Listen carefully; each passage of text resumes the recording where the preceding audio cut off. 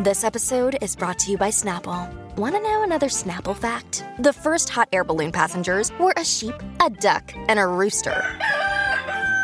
Ridiculous. Check out Snapple.com to find ridiculously flavored Snapple near you. Hey, this is Mark Bennett, and you're listening to Tobin Tonight.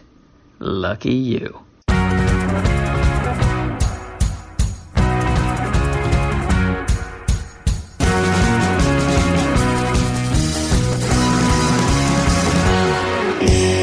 Tell us how you got into comedy. I got into comedy because I was always I like to think I was a funny kid. Well, put it this way. I used to make people laugh.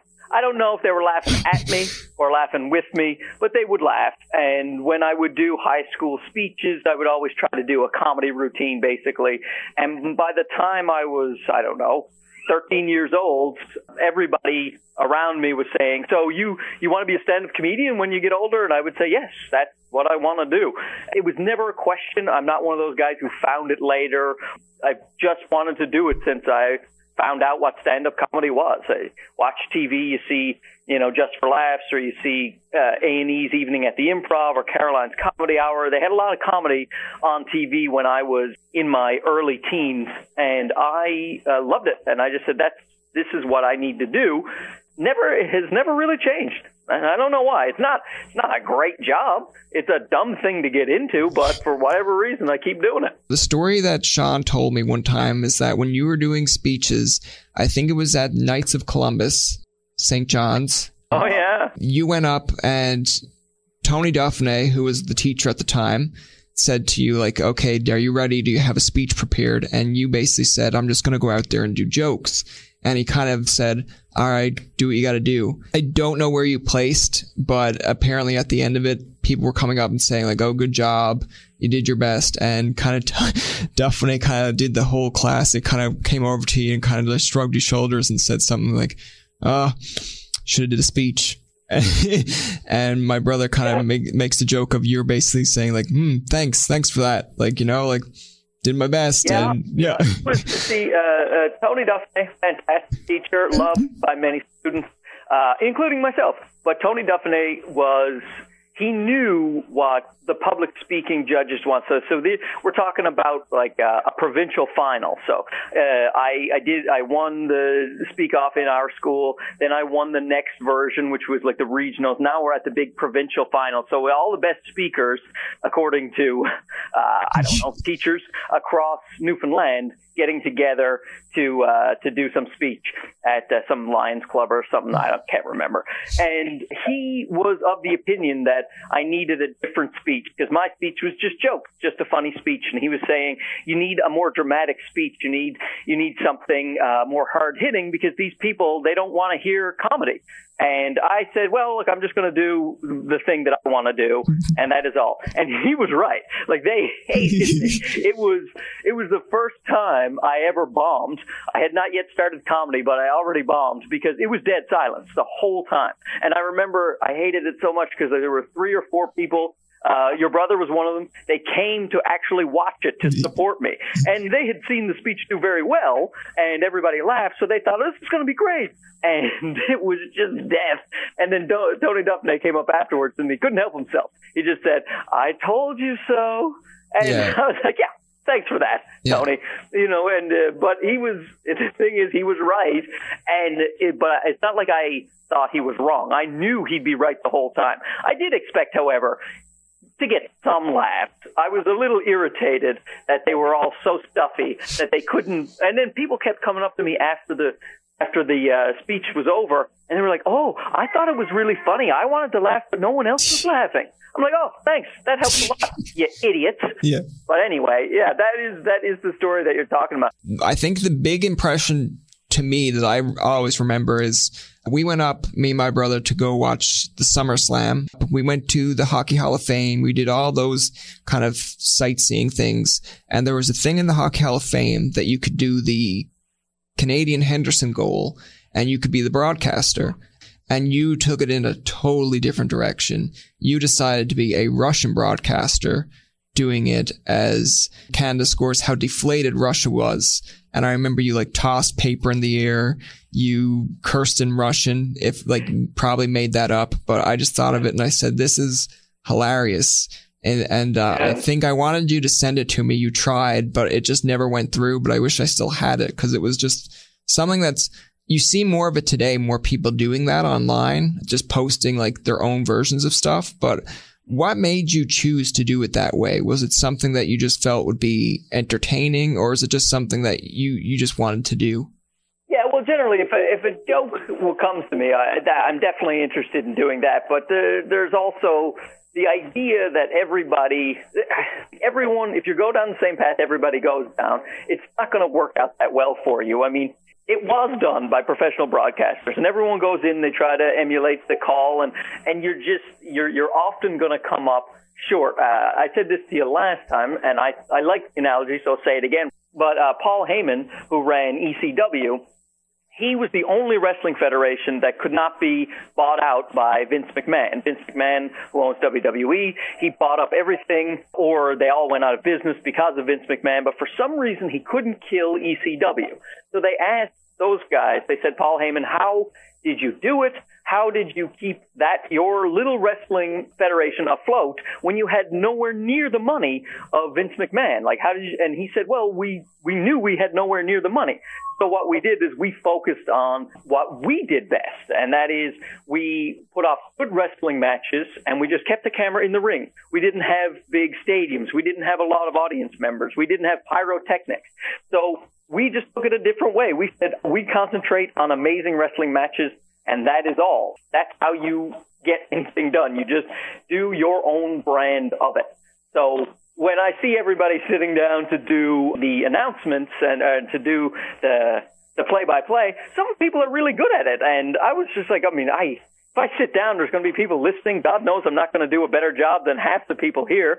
So why not try to be funny? And it just hit me that everyone goes there and they're excited about the goal, but there's a whole other country who's very upset about that goal, and I thought it would be funny if you're just, oh no. Like, I do wish I had that recording too, because that was a really funny thing. I like that. Even years later, I look at it and someone will say, like, what makes you, because even when I'm doing broadcasting, someone will say, why did you come up with that line, or why did you go that way? Because I had a teacher at Loyalist that absolutely hated and despised it when you kind of broke seriousness and used jokes to go to segues between breaks at a basketball game or a hockey broadcast.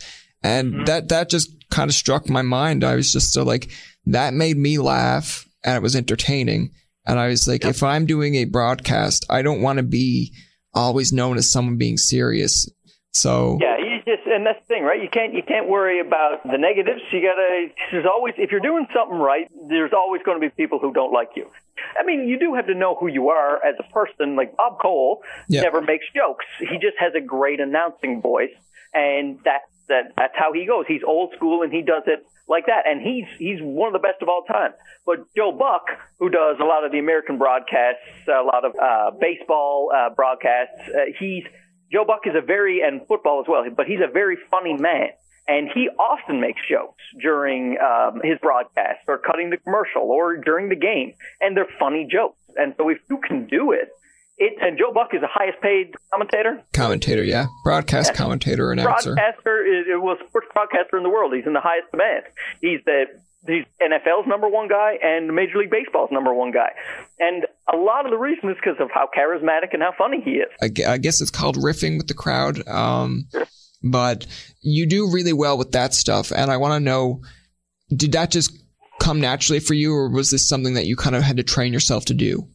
Sort of half and half. I mean, I never had too much trouble riffing or being off the cuff, but it does take a little bit of experience before you're comfortable doing it, because you go up at first and you have your routine and you know it, and you say your jokes and hopefully it goes well. But if somebody interrupts you early on, not very often do you address it, and nor should you, because you're not comfortable enough on stage to be able to go off script too much. So unless, depending on who you are, certainly for me that was the case. But after you do a million shows, you're getting very comfortable with who you are. And if somebody interrupts the show in some way, shape, or form, it's usually best to address it. Otherwise, the audience looks around and says, hey, do you not hear the person interrupting? And you look like maybe you're not in control, or you're too afraid to talk about the elephant in the room. So you do have to go, hey, lady, what are you doing? How come you're so slow? Why don't you write down the jokes, read them later, so that the rest of the audience can enjoy it in real time? Something like that. Just let people know that you know what is going on.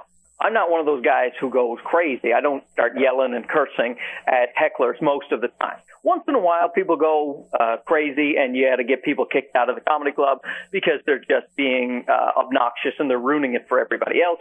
But for the most part, I try to incorporate them into the show and try to make everybody happy. I just want the show to go well. If somebody interrupts me, I don't love it. It's not my favorite thing, but I don't want the show to go off the rails, so I'll address it and try to be nice about it. But almost every comedian you talk to will not enjoy being interrupted. It's one of my friends, Ryan Belleville. He's a comedian who gets very upset when people interrupt him, and sometimes he says, if you go to a live play, do you just interrupt? Do you shout during, hey, Mercutio, you suck, at a Shakespeare play? No, you don't. So why don't you just listen? But the people think that comedy is a little more interactive, and they're sort of right. I mean, there is, that's one of the appealing aspects, is the live feel to a comedy show, and the fact that you can interact with people. And a lot of times, I'll ask the audience a question or two, or, sometimes you want to get their opinion on something before you move on with the joke. And there is that nice element to it, but when it goes off the rails, nobody's happy. Comedians generally, after a show, they'll be fuming if somebody has been interrupting them a lot. And then even if the show goes well, the comedian's still not happy about it. A lot of people make that mistake. They think, a heckler interrupted a bunch of times, but the comedian handled it so great, and he must be so happy. It's like, no, he wanted to do his routine. He had to deal with that idiot, and sure, he made it funny because he's a funny guy. But he didn't come to the comedy club to deal with some doofus in the front row who won't shut up because he's had too much to drink. It's one of the reasons we all like doing theater. Nobody interrupts when you go do a theater comedy show. Well, you won't see Louis C.K. in the comedy clubs too often. When he's taping a special, it's going to be in a theater because people can't yell out. I did my first stand-up at a pancake house, and you kind of told me I should have went for an Absolute or Yuck Yucks, because at an Absolute or Yuck Yucks, they're paying to see you. Even if it's at an amateur night, they know what they're coming in for.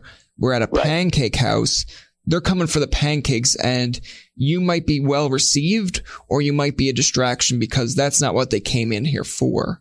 I never really understand. Well, I do understand it. I know why people want to go to an open mic room that's a smaller room. They figure it's less people, it's less pressure. But the way I always looked at it is what you want to do is give yourself the best opportunity to do well. This is actually something your older brother Sean, I told him years ago, and he always quotes it, is that he would ask me about those high school speeches, and the one where I did terribly. I still did the routine exactly the way I wanted to, with full energy, and it didn't look like I was bombing. It looked like I was happy to be there. And then people afterwards were like, well, yeah, you performed very well. And Sean, your brother, asked, how could you do that? How did you just keep performing like it was going great? And I said, because that gives you the best shot of doing well. You can't, if you set up a situation where you've shot yourself in the foot, then, that's not helpful. So if you're going to an open mic that it's a poor setup, there's only a few people there, it's at a pancake house, people are like, can you pass the syrup? Why is that guy yelling into a microphone? You're just not giving yourself a real shot to see if you can do comedy. If you go to a comedy club, you stand up on a professional stage. There's an audience who paid tickets. They're walking in because I'm going to sit here and someone's going to stand up and do some comedy, and then at least you get to see if your jokes work or not. Like I've been doing this for 15 years, and if I go to the pancake house, I know very well that there's like a 80% chance I'm going to do terribly, because most times you do terribly at open mic rooms. You're only there to work out new material, because you're not there to get a great response, or you're not there for the audience. You're just there to work out some new crap. When you want to do real shows, you want real audiences. So I always recommend, when people say, I want to try comedy for the first time, what should I do? I always say, sign up for an amateur night at a comedy club if there is one available to you. If you can get to a comedy club, go do their amateur night. You'll get a much better idea of what it's like to do stand-up, and you'll get a much better idea of whether or not your jokes actually work. Like, you can go to the Pancake House and maybe you're killing at the Pancake House. So you're talking about batter and Aunt Jemima and who knows what, and everybody's going, look at this guy. He's amazing at the Pancake House. And then you go to a comedy club and you start doing your Aunt Jemima bits, and people are like, what are you talking about? There are no pancakes here. So you were only good in that room. So even if you did well, it's not necessarily an indication that your comedy is universal and it's going to appeal to a broad audience. So open mic rooms, a lot of people love them. I find them a bit of a necessary evil. Like, I don't love performing at small open mic venues. I don't feel that comfortable there because of all the stuff I just said. So I really like the comedy clubs, but you really need to go out to these open mics to work out new material. But more than that, which I've learned over the last few years, is you go out because that's where all the comedians are. We're all out, we're hanging out, we're having a beer. You get a lot of friends that way. And like most businesses, things are about who you know. So if the other comedians know you, things go a lot better for you. So that's why you, who were trying comedy for the first time, you don't know necessarily that this is a bad environment to do your jokes. And I recommend what I said, which is go to an amateur night, sign up at a comedy club, because that's your only real way to gauge whether or not you're writing good comedy. Like most stand-up comedians, and not everybody knows this, but most stand-up comedians are not improv artists. They don't get up and just go off the cuff. They have a very carefully planned routine. Jerry Seinfeld is famous for saying, it's funny if I tilt my head this way, but it's not funny if I tilt my head this way. He's that scientific about it. He thinks that every gesture he makes with his hand makes a difference to the joke. And he's probably right. So there are a couple of people who will do much more improv-y jokes, but even those people have a very good structure of what they want to say, and they just improv in the middle of the joke a little bit. And here's a good example. You mentioned Louis C.K. is one of your favorites. He is one of mine as well. And I got tickets to a Louis C.K. show, and I was sort of in the back row of the theater, so they weren't great tickets. And then he released new tickets. So for his late show, he added a late show at the theater. So I bought tickets there and I got into the front row. So I figured I'd just sell the back row tickets that I got the day before. But I'm just too lazy to do anything. So I decided, screw it. I'm going to watch the two shows back to back. I'll watch Louis C.K. at 7, then I'll watch Louis C.K. at 9. And I did. And I watched the two shows together, and he did the exact same material with the exact same gestures. Every little thing was 100% the same.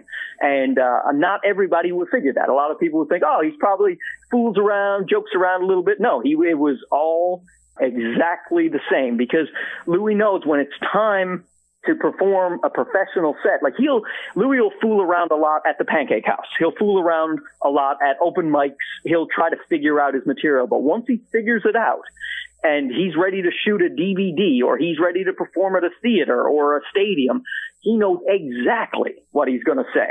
And that is almost the only way to do stand-up really, really well. The other thing I want to mention, too, as well, is I Said Shut Up.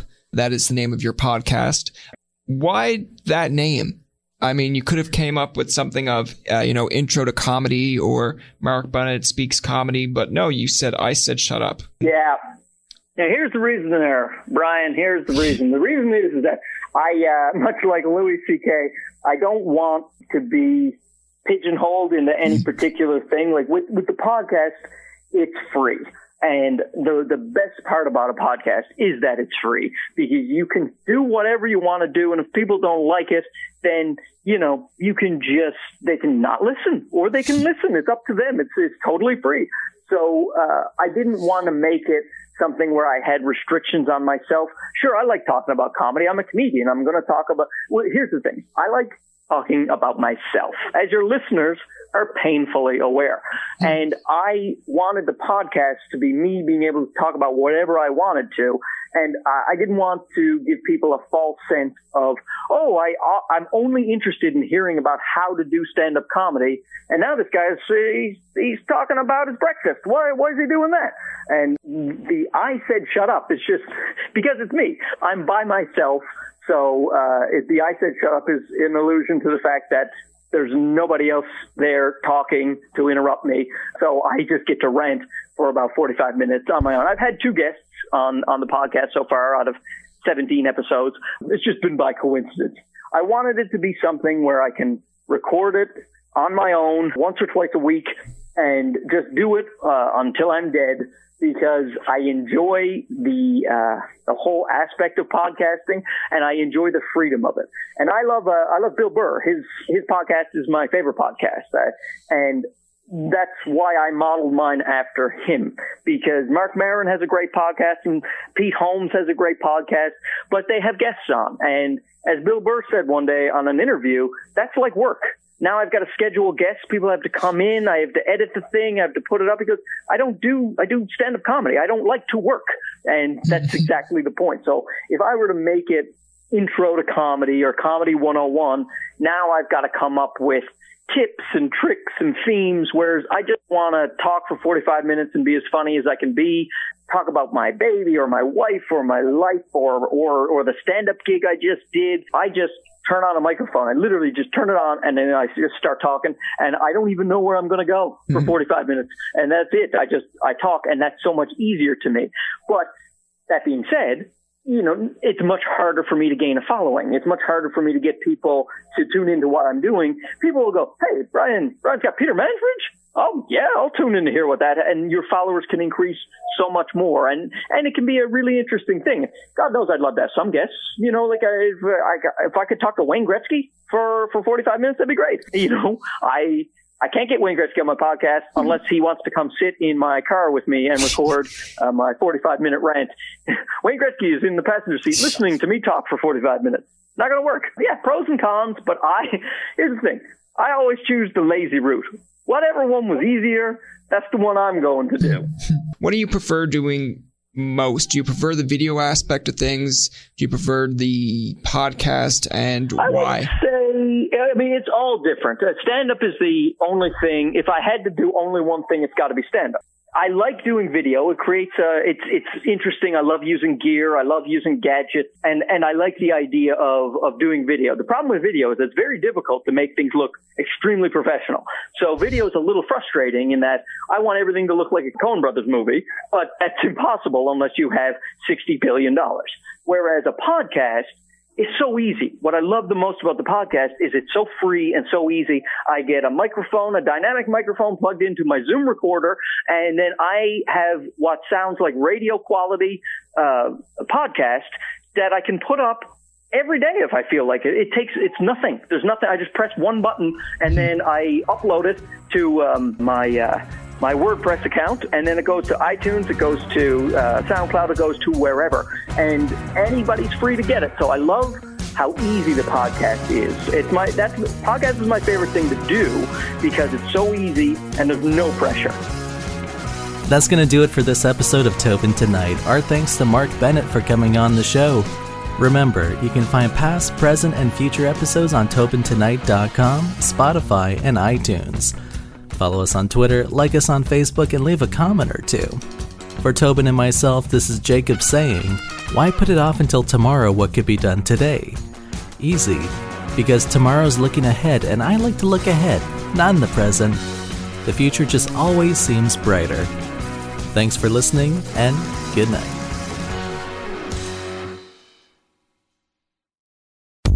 It is your favorite girl.